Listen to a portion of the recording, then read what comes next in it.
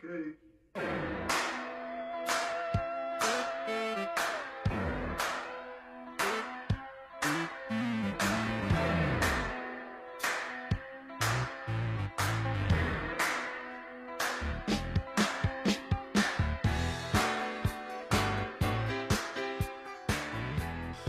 to episode 32 of the Permaculture Pimpcast, the only pimpcast out there where we discuss permaculture, preparedness, and practical living. How you doing, son? Good. How are you? I'm doing good, man. A little wore out, but yeah, it's always glad to. I mean, I really enjoy being behind the microphone doing this, so it's a real joy. So everybody out there, leave a what do you call that? Review. A critique? Yeah, a review on your whatever podcast listening platform you're using. Yeah, and tell people about it, okay?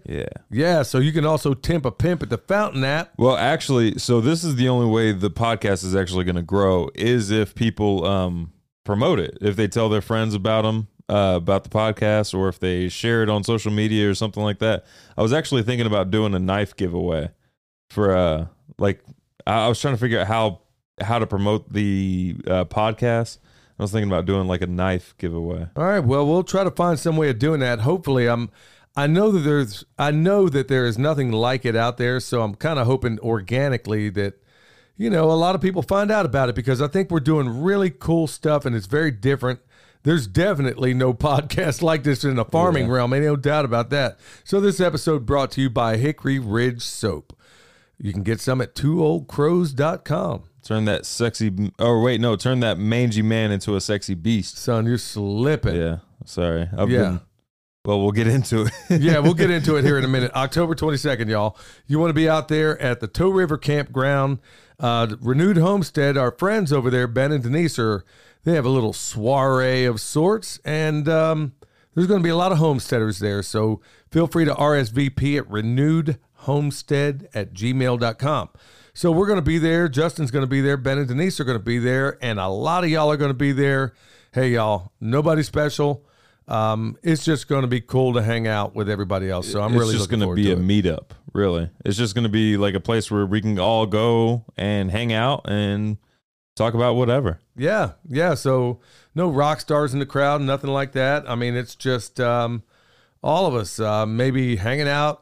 Maybe to a certain extent commiserating over some of the stuff going on in the world, but mostly it'll be a joyful occasion. I'm sure it will. I mean, there's never a time with Ben and Denise where it's not, wonderful. So you're going to want to meet them, and they're going to be, I'm telling you, they will not disappoint. They're just wonderful, sweet friends, and I miss them because it's been a while. Also, October 29th, we have that concealed carry class that we'll be doing with Big Ivy Guns in Burnsville. Actually, the same place where this meetup is going. Yeah, it's going to be out there too. So if you want to get your concealed carry, it was also Ben and Denise that squared us away with them. And no, we don't get it. We're paying for the class just like everybody else. We're not. Yep. We don't get anything special out of this. So yeah, they kept asking me, the guys at Big Ivy and Brittany at Big Ivy. They were like, "What can we do? Like, what can we do for you guys?" Nah, man, just offer the class, and maybe we'll get a bunch of Just continue to be a great company. What I'm hoping to see in this class maybe is a bunch of people that ordinarily wouldn't even do it because they thought, okay, I don't want to go by myself. Well, You'll be there with friends, so we'll be there. So look forward to seeing you there for that. And then also at the end of the week, I guess, this will be new. William and I will both be interviewed on the Kill the Mockingbirds podcast. So, yeah, that ought to be wild because it's more like a paranormal type thing. I have no idea why they want to talk to us. We've had them on here at least. We've had them both at one point in time.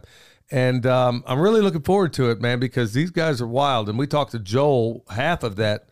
And Sean. Well, we talked to both of them, but I interviewed Joel just exclusively when he came out with that song for us, which we still have yet to use. What time is the interview Friday? I don't know, but we'll have to work it out. Okay. I want to say 7:00 Eastern. Okay. All right. So, we'll be there. Well, I'm not sure. Since it is recorded, it's not like anybody can tune in and watch it. Or maybe they can. I don't know.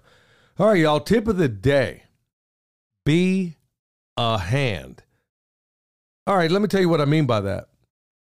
Look, if somebody's going to if you're out there helping a friend and you are, whether you're being paid or not, it doesn't matter. Go out there and work like you're being paid. Go out there and work like you're working for yourself. Go out there and work and perform. In fact, I will honestly admit that I've worked harder on free projects than I ever did on anything I was ever paid for. It was always a thing in a trade. You know, I am a journeyman IBEW electrician. There was this phenomenon where guys would work for friends of theirs and they would lay down on them.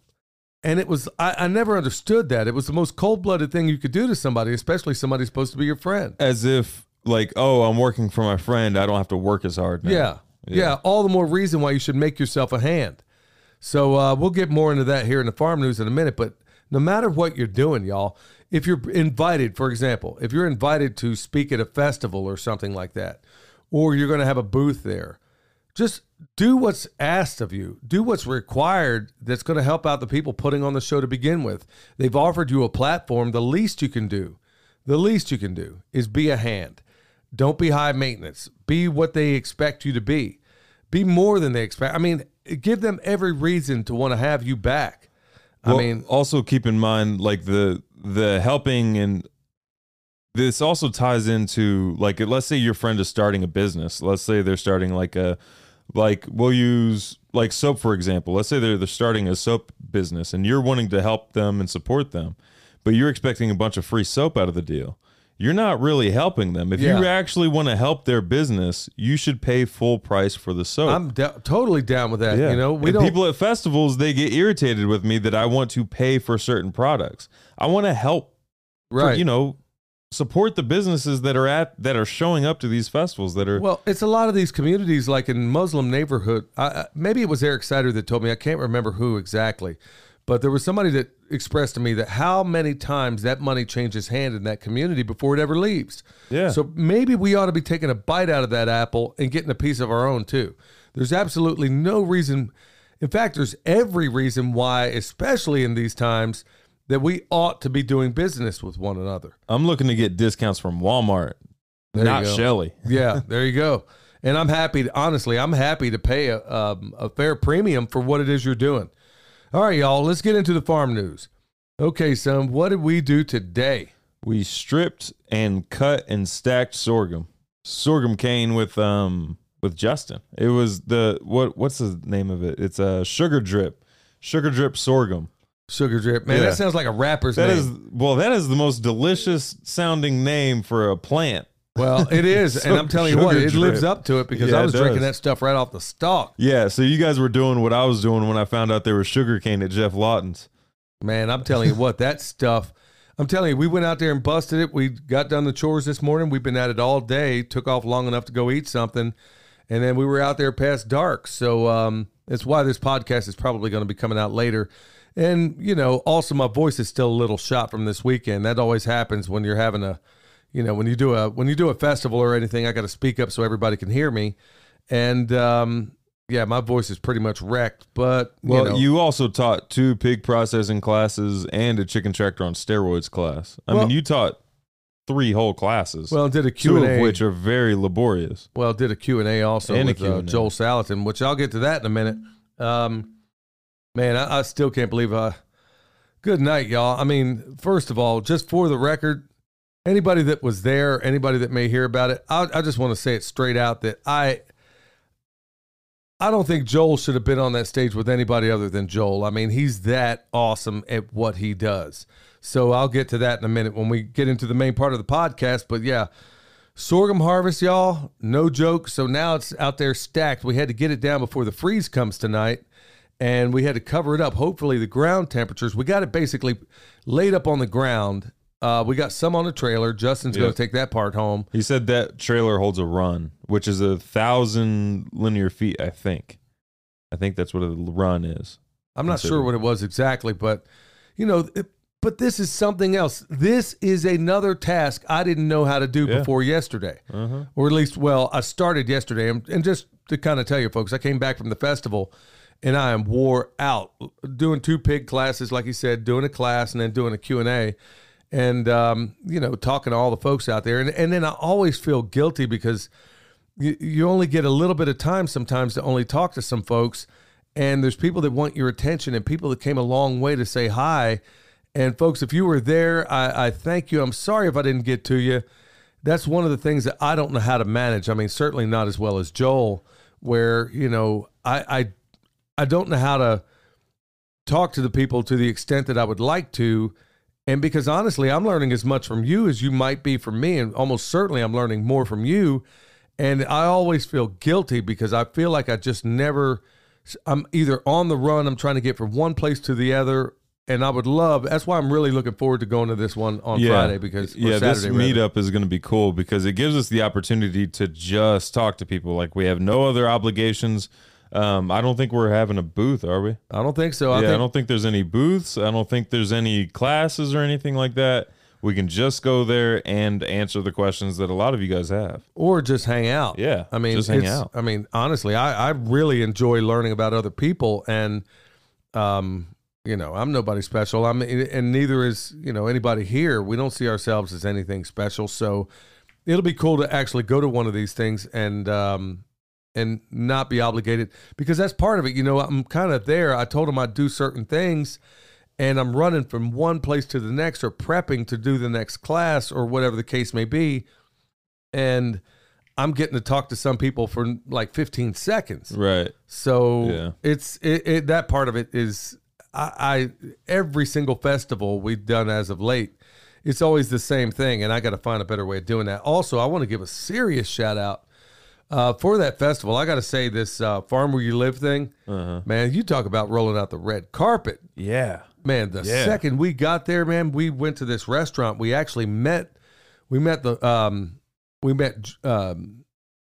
people running this thing along with Joel at this restaurant called Topsoil. Yeah. And folks, I am telling you, it was off the meat wagon, wasn't it, son? Yeah, it was. Yeah, and they actually, so the owner of the restaurant ate dinner with us and was at the festival. They were also at the last festival, and they like loved it so much that they wanted to be a part of this next one. So for this one, they provided dinner, or what was it, sides for the festival dinner, and then they also hosted and made us dinner for like the speakers at the event the night before, and it was off the hook. But they take all their food scraps, all their kitchen scraps, and bring it back to their own farm and feed it to their chickens. Man, I'm telling you what, you find yourself down in South Carolina, you definitely want to go down to Topsoil. Yeah. I mean, if you're near Spartanburg or Greenville or anywhere near there, you should go to Topsoil. I mean, that chef there is the real deal. Yeah. And the owner, man, she is absolutely sweet as all get out. And I mean, man, we're sitting in there. I mean, when we first walked in, it was one of those kind of places where you think you got to stick your pinky up. And then the owner, which I didn't know she was the owner at the time, she comes in and she says hi. She knew who we were. And it was a little bit awkward for a moment because I'm thinking, man, we are totally underdressed when you see the decor in this place. And she made it very clear. I mean, she made me very welcome right off the bat. She says, look, we have people coming here in shorts and flip-flops, man. The food's on point. We ain't worried about how you're dressed. Yeah. So I was like, okay, cool, because we literally just got done moving pigs before we got on the road to go down there. Well, it was funny because we showed up and we had asked like the waitress or whoever was at the front, like, hey, we're here to meet. Like, we were the first ones there, and we were here to meet like everybody, like Joel Salatin, Pork Rind, and Josh and Megan from the Farm Where You Live festival. And we asked if they were there already, and they said no. And I made some reference to one of the books that they had up at the front shelves. I was like, well, he's going to be here. And it was Joel Salatin's book. And I can't remember which book it was. But the girl started losing it because she read all of his books in college, apparently. Yeah, and she was like, he's going to be here? Like, eating here? Yeah, she had no idea. So it was pretty cool, man. You go in there with a rock star. But the funniest thing about that, I mean, I'm just going to tell this story real quick. As we're leaving, I know you didn't tune into a podcast for this, but it was just hilarious on the way out. Here I am, having dinner with one of my idols, one of my mentors, and you just hear him talk and hear his stories. Yeah, you're just captivated. You just don't want to say a word. I'm just sitting here trying to take it all in, and they're chucking us out of this place. And as we're leaving, there was a husband and a wife standing there, and they come up to me, and it was kind of hilarious because here it is. Joel's over there. They're like, man, they come up and say, oh, we watch your podcast and your YouTube channel and stuff like that. Man, we wanted to say hi. I'm like, hey, how y'all doing? And then they look over. I was like, hey, there's Joel Salatin, and basically I'd never heard of him. Boy, it was just kind of hilarious in a way. And Joel is so modest that, you know, he gets the humor in all things, man. And I'll get to that in a minute. But yeah, that was definitely worth it. So Josh and Megan, the people that put it on, Megan, good night, man. They knocked it out of the park, man. And then the dinner on the last night, you weren't there for that, but I had the great fortune. That same chef at Topsoil, like you said, did all the sides and everything. And I'm telling you what, y'all, that was that was something else, man. He put some, he did some like turnips or something and then put some roasted, I would have never thought of something like this, roasted figs in there. Huh. It was fantastic. Sounds good. I mean, honestly, I've never been treated so awesome at a festival, and frankly, just didn't feel like I deserved any of it. But man, it was a real joy to be there. So hopefully we'll get to, and sadly, folks, at this one, we didn't get any footage at all. No, we didn't get a single bit of footage. Yeah, we normally put out a video every other day, but I was on my bicycle the whole time. There was no time. The first day, butchered a hog, and then second day did it again. I want to give a shout out also to Ben Holler and Meg also, because man, I kind of roped him into it on that first day, and I was like, Ben walks in, there was a lull in what was going on, and so I kind of dragged him over there, and I mean, you talk about a champ, man. He got over there, not only did it, man, you talk about a quick study. I don't know that I've ever seen anybody learn the craft faster than him. And, you know, to the point where he's kind of doing his own, he gets to the same place, but he finds very cool, efficient ways to get himself there. Yeah. And it's pretty cool to watch him work and develop. And we work well together because we've done it, you know, all the way. We've done it before. So here it is again. And so every time we do it, it's only going to get better and better and better, just like you and I do it. Yeah. So, man, and then he came back. And if you don't know, you can find them at Holler Homestead on YouTube. Yeah, I definitely got to give them a shout out because he came back the next day when it was looking like I was going to have to do it all by myself. Yeah. And that would have been a long time because I had a class to do at noon. So that next day it started at 8 in the morning. And man, they were there, man. I can't thank Ben and Meg so much, man, because I know they had to get up uber early, do the chores, get the kids together, get in the first thing smoking to come all the way out there so they could help me out. And the least I could do was buy them lunch, which seems like not even half enough, but man, they were a real blessing, and everybody else was a blessing there, so that was really something. All right, moving on to world news. I know we spent a lot of time on that because I don't intend to spend a lot of time on world news. Well, one of the big things going on right now is the Mississippi apparently is so doggone low that they are backing up. They can't even, I didn't know it, but apparently the Mississippi is the primary way in which to move grain up and down, you know, this country. Wow. And what I didn't realize, the efficiency of moving on a river is astonishing. Yeah. I had no idea. You take a train and it has all this grain on it. And when I was doing work as an electrician at General Mills, y'all, you want to see one of the most disgusting spectacles you'll ever see is one of those train cars pull in with all that grain on it. And you're getting out there, dark 30 to go do work, and you're seeing rats the size of cats rolling up and down there because all that spilled grain. That's why you need to go to Metcalf Mills and get your grain. That's right. He was actually selling it at this last festival. Oh, I'm sure he was. Yeah, he was blowing it up out there. But you know, the thing that floors me is that all this grain is basically bottlenecked right there on the river. Apparently, these boats, these barges, I had no idea how much stuff they carry. Now, when I did the world's longest nonstop river race, the MR 340. Basically from Kansas City to St. Louis, man, those barges would go up and down there, and they would practically capsize you because we were in a canoe. And I had no idea how much of that stuff moved up and down there. But check it out. This stuff is basically bottlenecked there, and it's not moving. So I'm saying this. Look, y'all, this is legit farm news. So add this to all of the other nonsense that's going out there. And so if you're wondering, gee, do I need to put back food? Yes, you do. You do, because, I mean, you're probably not growing all of your food. Unless you're Danny and Wanda down in Deep South, you're probably not growing all of your food. So you're probably, to some extent or another, getting it from somewhere. You almost certainly are.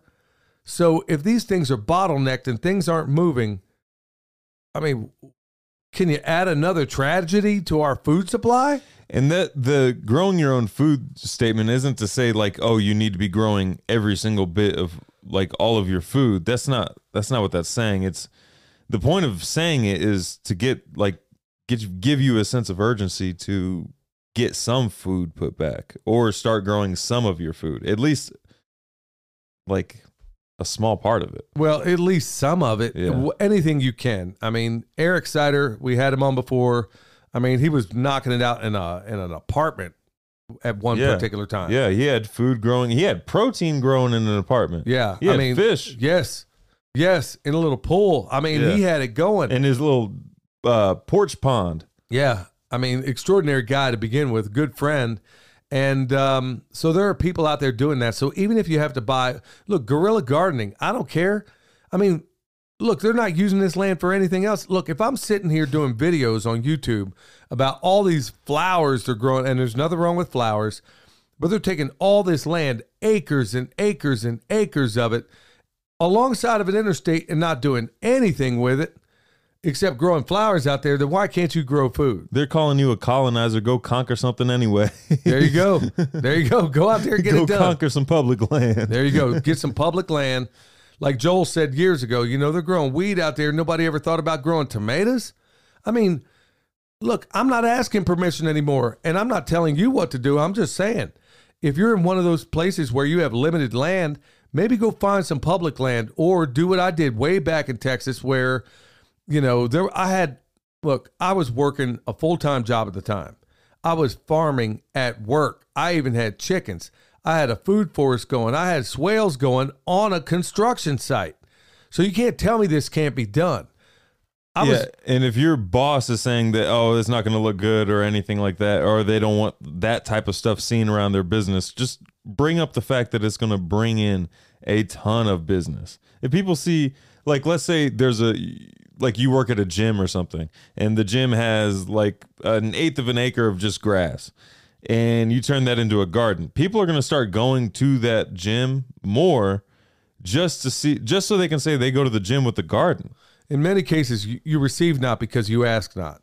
So when you have, another crisis kickoff like the one there I'm telling you about, and then all the other ones that are completely manufactured, in my view, then you better be thinking about plan B. And that's part of why we're going to do another bucket video probably this week. Probably the preparedness bucket. Yeah. Okay. Yeah, probably this week to show you just how simple. I know this is coming out Tuesday night, but stay tuned this week because, like I said before, we're going to be covering, especially as it gets colder and colder. Yeah, we're bringing in the harvest right now. We're doing a lot of different things, but we're going to be kicking more and more because I feel a certain unction in my body to get out this information that we've long known that maybe a lot of you don't know. Where if you're not, or let's just say, hey, I woke up, I see this thing for what it is. I know they're all corrupt criminal politicians. I hate all of it. And you just woke up to it. Well, the first thing you need to do is what, son? Get your food squared away. And how does that look? 6 months for each individual in your house.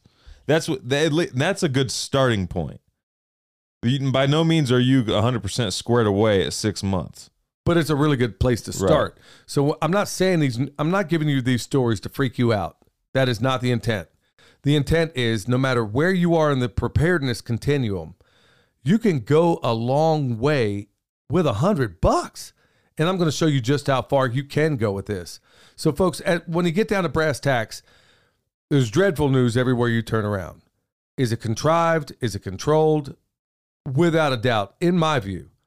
But on the same token, you do have solutions, and you don't wait until the crisis is upon you before you decide to do these things. I mean, you could take rice, beans, fat, all of it, and you could source a lot of protein, maybe put back some vitamins. I mean, things that you can get if you're thinking, oh my goodness, I can't. And don't fall for these stupid survival seed things, man. Yeah, guys, don't send us emails asking us to advertise them either. Yeah, we just had that. That's that not just gonna proves happen. you haven't watched the channel. Yeah, we're definitely not going to be talking about anybody's survival seeds. Yeah. So, hey, when we come back, we're going to get right into it, y'all.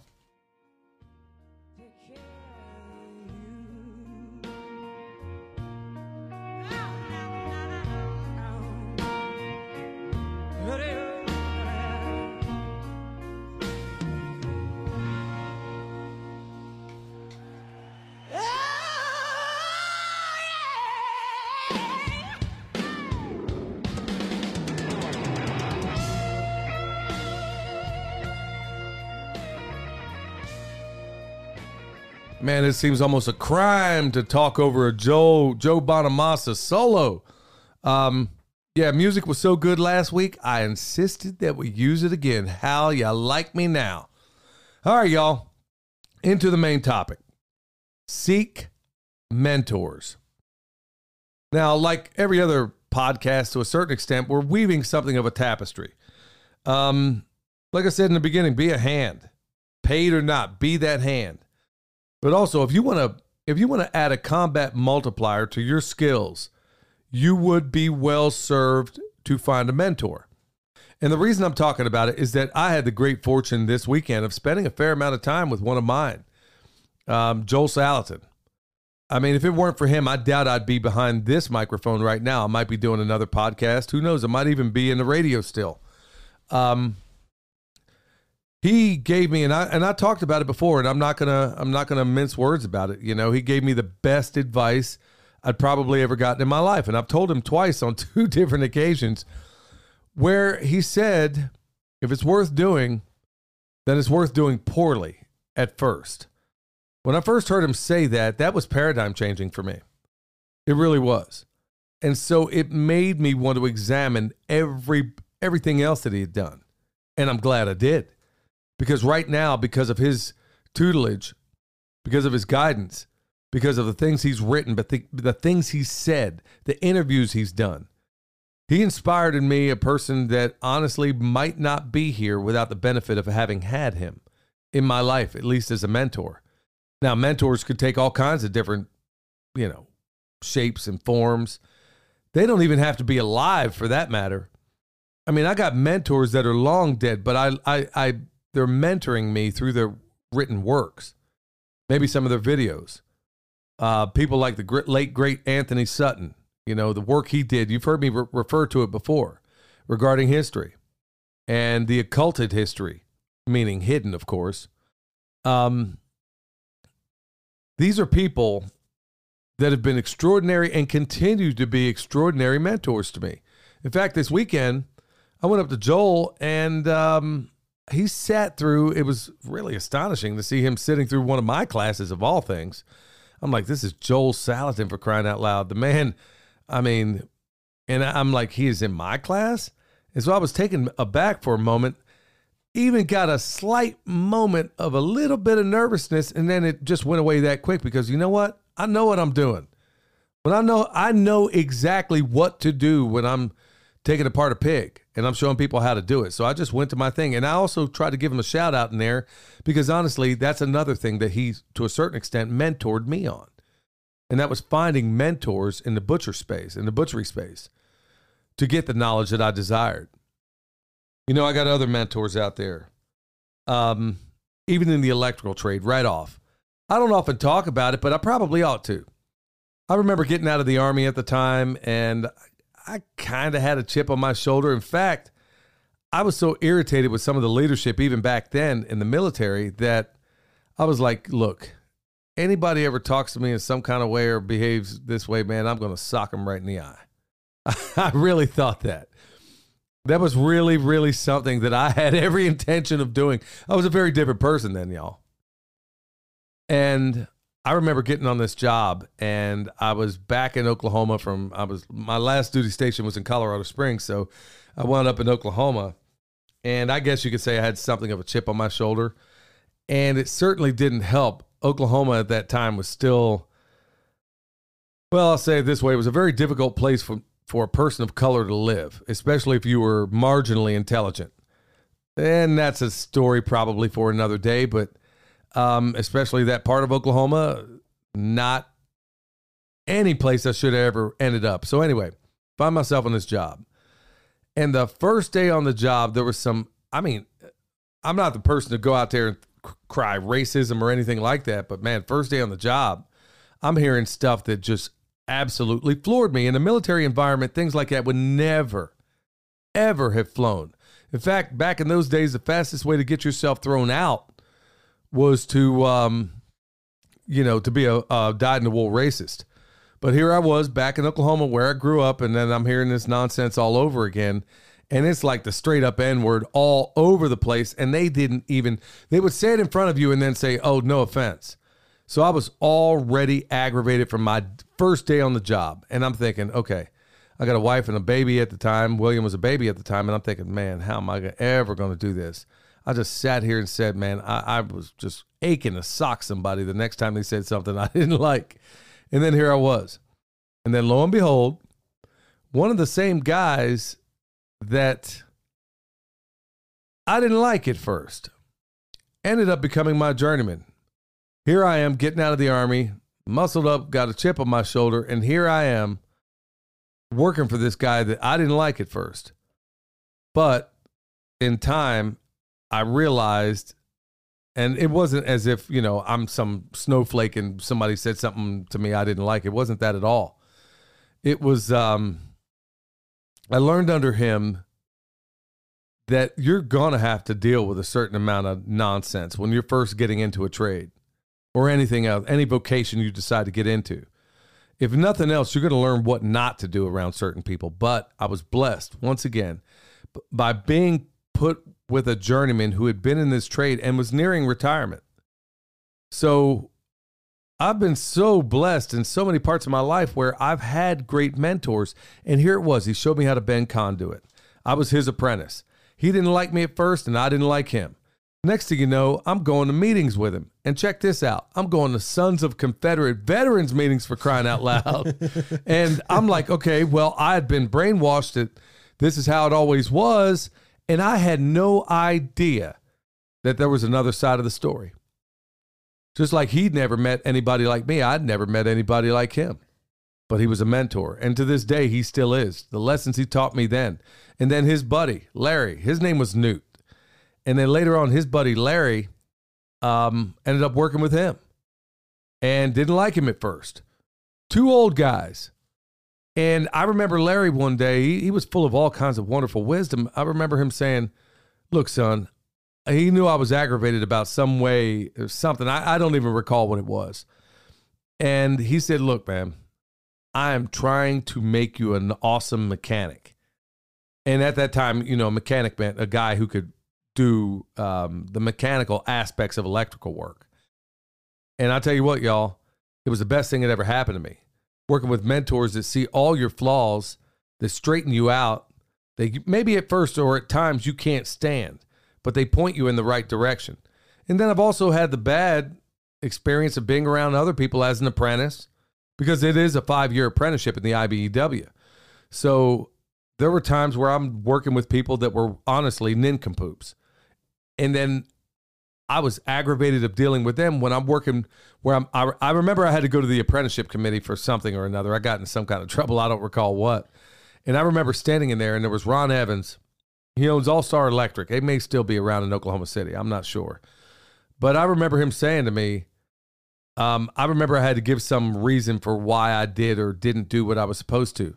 And his response to me was, well, yeah, so-and-so, and I remember the guy's name. He says, so-and-so is a complete blankety blank. I know that. But if nothing else, you ought to be taking away from him what you ought not to do. And that was paradigm changing for me. Yeah, that's what I was thinking as well. Is like having a bad mentor can be almost just as beneficial as having a good mentor. And you may not appreciate the fact that you had a good mentor until you have a bad mentor. That's true. Like if your mentor is scolding you, like let's say you're being scolded in private and you're like pissed off that you're being scolded anyway. And then you have another mentor or a boss or something like that later on down the road that scolds you publicly. And now you appreciate that mentor previously that scolded you privately because now this one's doing it publicly. He's not a good mentor because he's doing it publicly. But that's an example of, I mean, you wouldn't have appreciated that first good mentor had you not had the bad one. Praise in public, scold in private. I mean, it was one of those things in the military. Not everybody always did that, but it was really, I remember when I became NCO in the Army, and I had always said, I'll never forget what it was like to be to be somebody who wasn't. And I know that I didn't. Anybody that served with me knows that that was never the case. But I tried to be to a certain extent, and I'm sure I wasn't always successful. In fact, I'm sure a fair number of times I wasn't a good example. But by and large, it's a poor pupil that doesn't surpass his master, okay? I mean, Leonardo da Vinci wrote that, I think, in one of his notebooks that was discovered later, but I always remembered that. It's a poor pupil that does not surpass his master. So to a certain extent, I'm your mentor. Right. And there are many ways in which you've surpassed me. And instead of begrudging the fact, I'm thankful to the Lord that he's given me a son that can take something and find himself at a certain place and move it past where you found it. And in so many different ways that's happened. But also keeping that in mind, so dad is my mentor. Look at how many mentors he has. I'm getting the complete download from everything he's learned from those mentors in just one mentor. And then look at the amount of mentors that I can accumulate and then pass down to my kids. So they should definitely be surpassing. The pupil should definitely be surpassing the mentor. Every single time. Every time. Every single time. That pupil should surpass the master. And you should be encouraging that. I mean, there are examples, even in my own family, where there's somebody that's outperforming, let's say, his dad. Yep. And then the dad is honestly jealous of the son. Folks, if you're one of those parents, you need to seek the help from the Lord. I mean, seriously. Because that's exactly what you should hope for. In every way imaginable. You should hope that kid should take the ball and take it past where they found it. So that's the beauty of mentorship. But I'll tell you what, there's a double-edged sword to that when you are a mentor, which I'll be honest with you, I've not really been comfortable with having that role outside of my son. Yeah, I was about to say that that was 100% y'all's choice. No, I mean, I know you didn't have a say on that matter, but I mean, but honestly, and it's embarrassing. I don't know how to say this without sounding smug, but there was a incident, not an incident. It was an extraordinary thing that happened. There's a lot of people coming up to me and they're telling me that they're thankful for what they got. Well, to a certain extent, I'm a mentor to them, and I hate even saying it because I don't think that much of myself. I really don't. I know that I'm flawed, and a lot of you people that think I'm something special, you do not know the full extent of my ignorance then, because maybe I'm okay at some things. Maybe I'm an expert at maybe a thing or two, but honestly, I'm trying to figure it out along the way. So when somebody tells me that I was their mentor, it gives me a higher degree of responsibility. I know that I have got to be very, very cautious about what comes out of my mouth, especially in terms of instruction, especially in so many different ways, son. I really have got to be careful. It's one thing if you're like anybody, if you're just screwing yourself up. It's another thing if you're screwing yourself up and bringing other people along with you. We're seeing a lot of that. Yeah. And we see a lot of that, especially, and we've been critical about it in the YouTube space concerning some of these other YouTubers that were homesteaders, and now all of a sudden, guess what? They became preppers. Yeah, and they think that these people, just because they're on YouTube, that they somehow have some sort of authority. Like, there's no vetting process to be on YouTube, guys. Anybody can be on YouTube. Right. You can be a total nincompoop. Yeah. So, son, when you see them on YouTube and you just assume they know what they're talking about, what is that? What do you mean? What logical fallacy would that be? What an appeal to authority. Okay, now, where did you learn that? From me. Yeah. Your mentor, right? Yeah. So, exactly. So, I taught my son that just because you see a guy in a doctor's jacket on a billboard, or a commercial or something. Right, or a commercial, Or a political ad. Exactly. There you go. You're thinking that just because that person has a suit and tie, or because they will have a stethoscope, or just because that person has MD behind their name or PhD or whatever the case may be, that they have a greater share of common sense than you do. That's not always the case. But the point being, and I'm trying not to go too far afield here, the point being is that you learned that because I taught you. Yeah. And I taught you what those are. I taught you what these fallacious arguments are. And so as a mentor to you, there are places I know that I've dropped the ball on, but you've picked it up, and the Lord is merciful because you haven't had to make some of the colossal mistakes that I've made. You're going to make some of your own, by the way, son. You will. And I have. Yeah, and you'll continue to. So, you just fail while daring greatly. But one of the things that happened at this festival was Farah from Wrangling Rutherfords came up to us. Now, here's what I didn't know. That's her YouTube channel, by the way. Right, that's a YouTube channel. And she was as sweet as can be. And here's what I didn't realize is that I was doing a class, and I was trying to pull it all together because I had been butchering a pig all day and didn't get a lot of sleep the night before, and I was tuckered out. And I got through that class. What I didn't know is that there was an 18-day compost class. Now, the class I was doing was the chicken tractor on steroids. Now, there is no way in a 1-hour class that I'm going to be able to go into the full extent of what that is. The idea is to get everybody's beak wet to know that these methods are possible, that you can do this. And what I didn't know is that she was teaching an 18-day compost class immediately afterwards. I had no idea. She came and told me about it. Well, she told me about it, and here's the mentor thing that I didn't know about is, well, why don't you tell them exactly how that went with you, and maybe I'll overlay mine. She came up to me, and she seemed almost like apologetic. Like, hey, I'm teaching the 18-day compost class. And as soon as she said that, I was like, oh, that's awesome. Like I was excited that there was I didn't see the agenda or anything. I didn't know there was an 18-day compost class being taught. But she was saying it almost apologetic, and then she continued to say that she had learned how to make one from our 18-day compost was a playlist. Yeah, our playlist. And she wouldn't, like, that's how she learned how to do 18-day compost, and now she's teaching. We taught a teacher. We taught a freaking teacher that. Yeah, I know. Which is a goal that you should, if you're like teaching anything, to have taught your first teacher is like a milestone. I'll tell you what, man. I was just super excited, and there was absolutely no reason for her to be apologetic.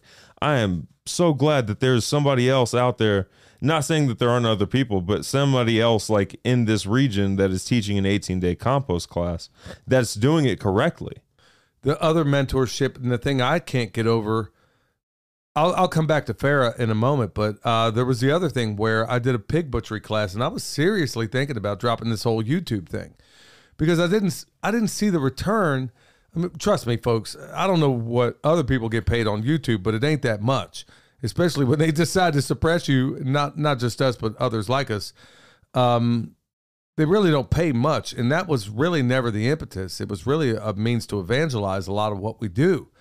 And I wasn't seeing any return. I didn't see anybody doing it. And then right at the point where I was thinking, you know what? We'll just go another direction. I don't have to do this. So I couldn't believe it. I was going into Ingles grocery store, and I get a text from one of the people that had done my pig butchery processing class. And you just had him in a video not long ago. She sends me a video of her husband teaching his own class of pig butchery. Yeah, that was Honeysuckle Homestead TN. Yeah. Yeah. I mean, how cool is that? So going back to Farah, let me back up just a moment. I mean, the level of, oh my goodness, y'all, I don't even know how to describe how humble I felt. Like, you big dummy. Okay.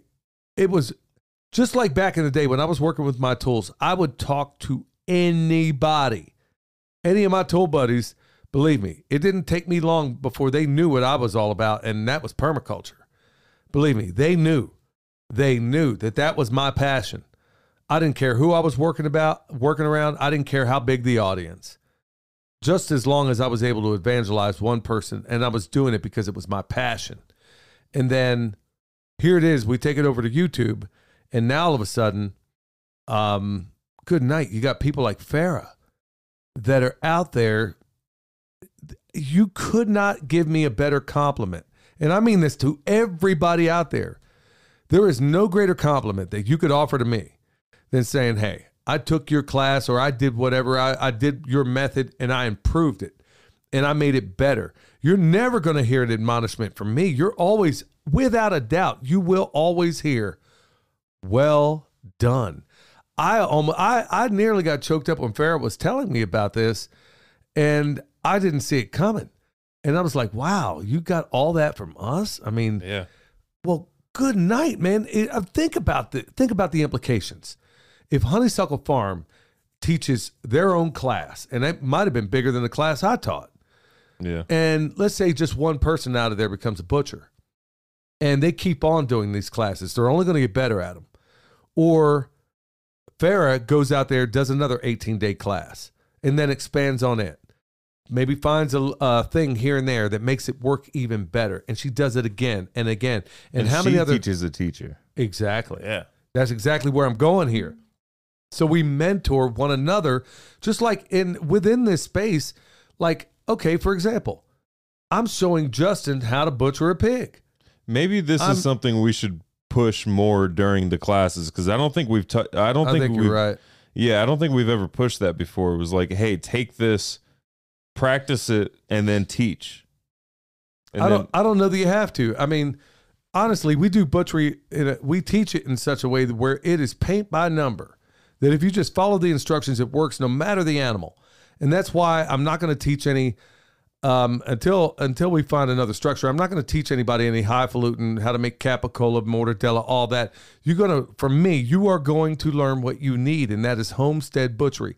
Get that down, and then you could talk about charcuterie and all the other highfalutin stuff. You don't need to know that, but point being, is how many times can we sit here and do a class and then teach another person, then you teach another person, then you supplant me. Thank you. That's exactly what I'm hoping for. That all these things that we talked about a moment ago, where we got a bottleneck at the mouth of the Mississippi, doesn't affect you. Kind of like what Joel was saying, where you got all these different supply chain breakdowns that are destroying farmers from the ground up, but he's unaffected. Yep. So we take this mentorship, no matter where it comes from, whether it's somebody like Joel Salatin. I've never had the blessing of meeting Jeff Lawton, but you spent a lot of time with him. Yeah. And you spent a lot of time with Joel this time. Exactly. Yeah. So we're all the better for it. I mean, there's a list of other people I can't wait to meet as well, but honestly, at the top of the list, I don't know that there's ever been a person maybe in history that has inspired more farmers than Joel Salatin and Jeff Lawton. And you spent a lot of time with one, I spent a lot of time with the other, and look forward to doing more of it. And as a result, I know that I'm the better for it. They have been my mentors, whether in person or not. But folks, you can also find some mentors, whether in person or not. Just be real cautious when it comes to YouTube, because frankly, there are a number of imposters out there, and some of them are pretty easy to look through, but there's a great many of them also that are a little more difficult to get down to brass tacks. Yeah. All right, son, anything you want to add on that? No, let's get in the Q&A. All right, find you some mentors, folks, and be the mentor.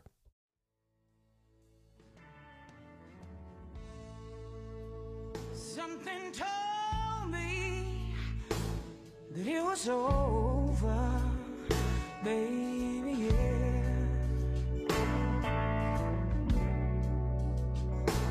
When I saw you and that girl, and y'all was talking,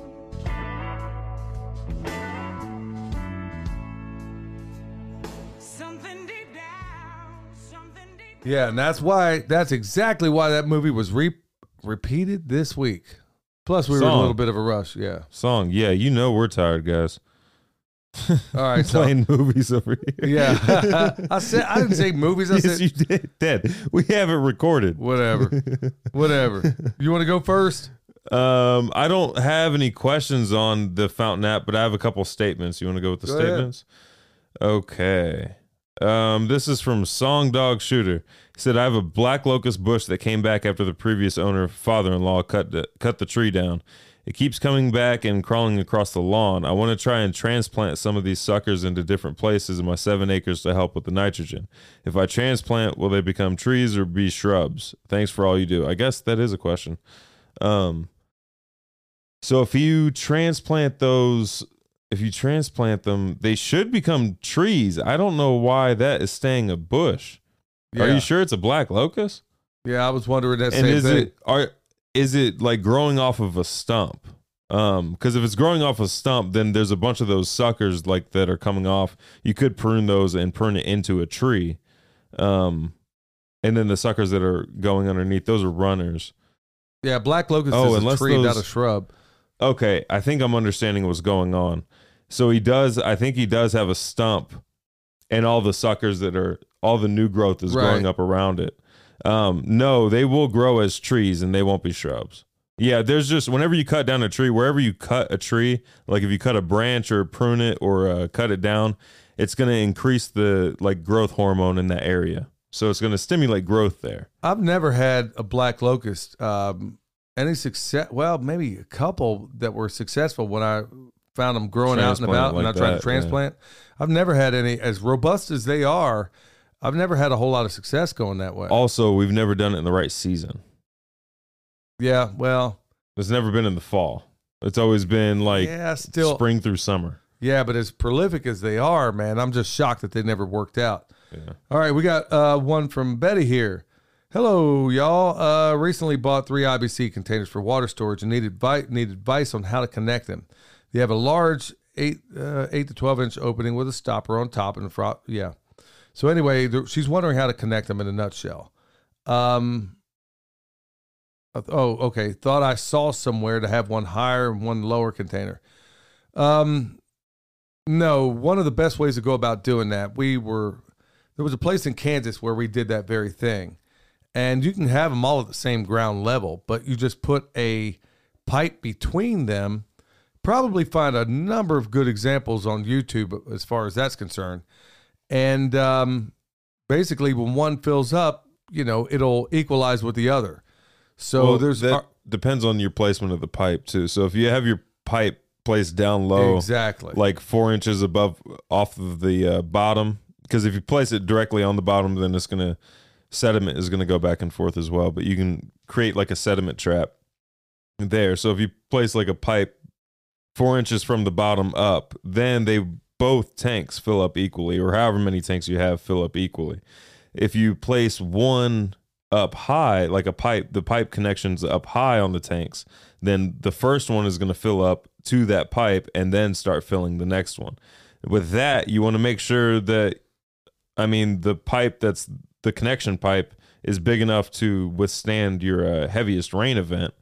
So keep that in mind, because then it's just going to start going out your overflow instead of filling up tanks. That's why I favor putting it near the bottom. Yeah. Not at the bottom where you're going to get in the sediment, but that's why I favor it, because then it could equalize all 3 at the same time. Right. And then as it empties, it's going to take all 3 at the same time. Yeah. Otherwise, if you have it up high, then you're going to have to move your hose from one to the next. Yeah.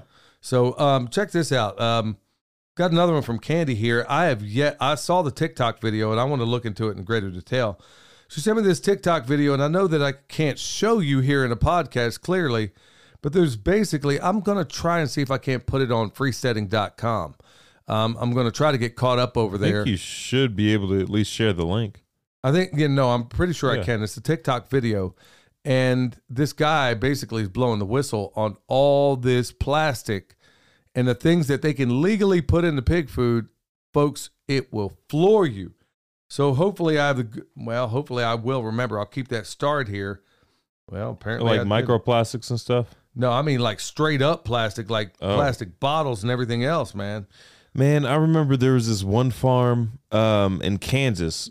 I think it was in Texas when we picked up those 2 goats. That guy had a pig section over there that he was feeding bread. He was literally just throwing the whole doggone bag to the pigs. Like, wasn't even taking the bread out of the bag, just throwing the whole doggone bag. Wow. Yeah. I'm not one bit shocked. I mean, Man, there are some trifling farmers out there. yeah. Well, these people are selling it to farmers, and the farmers are ignorant about what's happening. I'll have to make sure I get that on freestanding.com. Okay, we got Roger here. He's saying, hello, Billy. Thank you for all you do, especially for your videos. I'm a 64-year-old guy. He's up in Nova Scotia. Says, can't wait to try the chicken tractor on steroids and making compost. That's awesome. I was wondering if you watched Curtis Stone's video of the 5 myths of permaculture and Richard Perkins' response. There's a third video where they sit down at Richard's farm in Sweden. Anyway, there's a Canadian vlog, Permaculture Legacies, a little dry. Anyway, keep up the good work. Okay, I'm aware of those things. I've been meaning to check that out. I did see Curtis Stone's video, but I didn't see Richard Perkins' response to it. And I got to be honest with you. Curtis is a sharp guy, and I don't have a problem with a lot of what he said in that video. I don't have it in front of me right now, but I don't have a problem generally. I think the only thing that I maybe slightly disagreed with in that video was I don't think he has a full understanding at that time when he made that first video. I don't think he had a full understanding of the potential of agroforestry, silvopasture. Yeah, I think you're right. Yeah.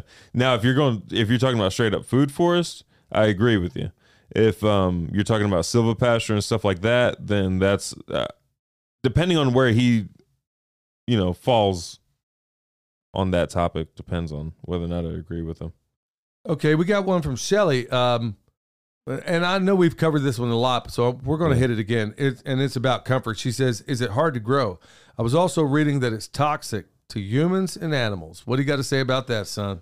There's never been a case ever where somebody or an animal has been intoxicated by comfrey. There's never been a documented case of liver toxicity due to comfrey or that alkaloid. That alkaloid is very easily digestible or digested by your digestive system. And it's not just in comfrey, it's in a lot of different plants that are sold at the supermarket. Like broccoli and celery and carrots. You might look at the sources on where some of these so-called, and I put this in quotes, studies are done, because a lot of these people... It was a single study that everybody misinterprets for their articles that they put online. Yeah. So I'm not going to tell you what to do. I know that we feed this stuff by the ton practically to every animal on this farm, and they eat it. Yep. And when they have choice, I have yet to see an animal kill itself eating anything when they have free choice of things they could eat. Yep. So, yeah, if you gave them all comfrey, it might take them out, but we've not seen any problems. There are varieties that are more bitter than the variety we sell. Like there are varieties that cows and horses don't really care for unless they're really, really needing minerals. Like the common comfrey that grows around the United States. They don't really like that one as much. They love Russian Bocking No. 4. It's not very bitter at all. Actually, it's not bitter at all. It tasted like spinach. Yeah, I didn't think it was bad at all. Yeah, it's not bitter at all. All right, got another one from Balake, or Blake, as you may know it. Yeah. Anyway, Blake, hey, Billy, I was wondering how you would put bone sauce to blueberry bushes that already have berries forming on them. Good night. Well... If you could on. reach down and get at that base of that blueberry, maybe, or maybe paint some wooden stakes and put the stakes really close to those blueberry bushes. That might make the best sense right now until it goes dormant. Well, when it is dormant, actually, you know what? I kind of messed up here because Balake sent that actually on May 1st. And we're just now getting around to it. So, hey, man, my bad. Anyway, Balake. Hey, we'll make it up to you because you got another question here, and I didn't know about it. He says, anyway, as far as your blueberry bushes, now that everything's kind of dormant, you can put it all over everything, bro. So, sorry I'm a couple of months too late on that. So, he's also asking, greetings again, brother. I've been watching your video on the chicken tractor of steroids. Basically, he's wondering how big the fence needs to be. Well, the one we use, and we get this a lot, so I'm going to cover it. It's 164 feet Premier 1, and it's the perfect size. Which is 2 sides are 3 posts wide, 2 sides are 7 posts wide. And if you have one of those fences, that statement makes sense. All right, son. You got another one from Fountain? I've got a comment from Eric. He was talking about the was it episode 31, heating your homestead. Talking about heating your high tunnel in particular. He said there's also the classic chicken heated greenhouse with one chicken thermostat. If it gets too hot, the chickens go outside. If it gets too cold, the chickens come back in. So basically, the chickens are heating the greenhouse, the high tunnel. I like the way that sounds. Yeah. Okay, so we got one from Jerry here. I think it's Jerry. Yeah, it is Jerry. Anyway, been having a heck of a time trying to contact y'all by email. For some reason, y'all, that's been happening quite a bit. Don't know why. I know a lot of liberty-minded YouTube channels have been definitely messed with as of late. We should probably change from Gmail, though. Yeah, no, that's something we should have done a long time ago. Yeah. Couple of questions here. What's the name of that PDC you mentioned in your last Pimpcast? Something like $25 a month. That was the one at School of Permaculture.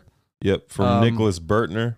Yep, you can get that one for $25 a month. And look, I know times are hard, y'all, and money's hard to come by.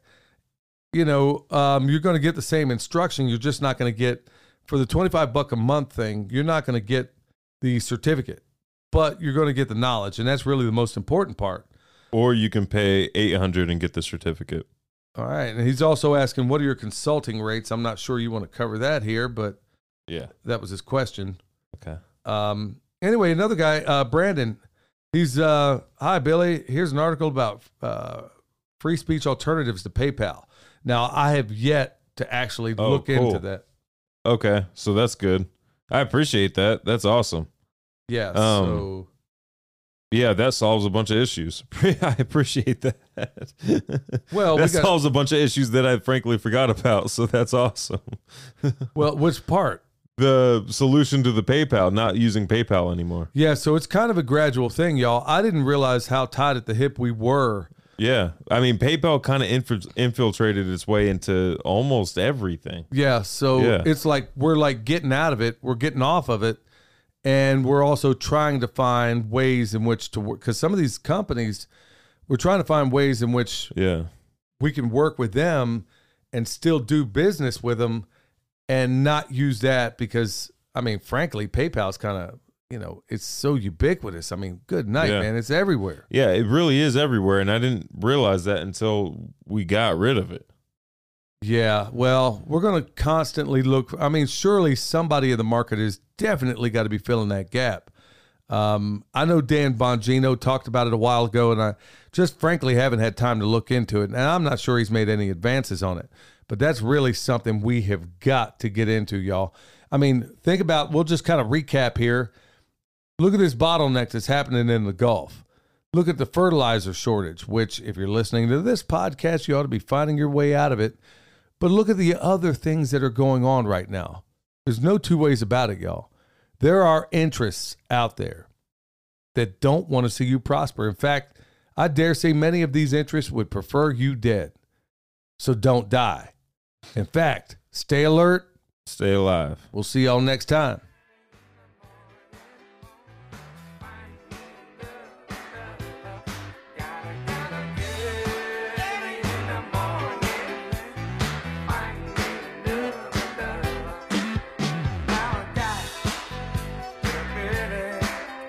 Every morning,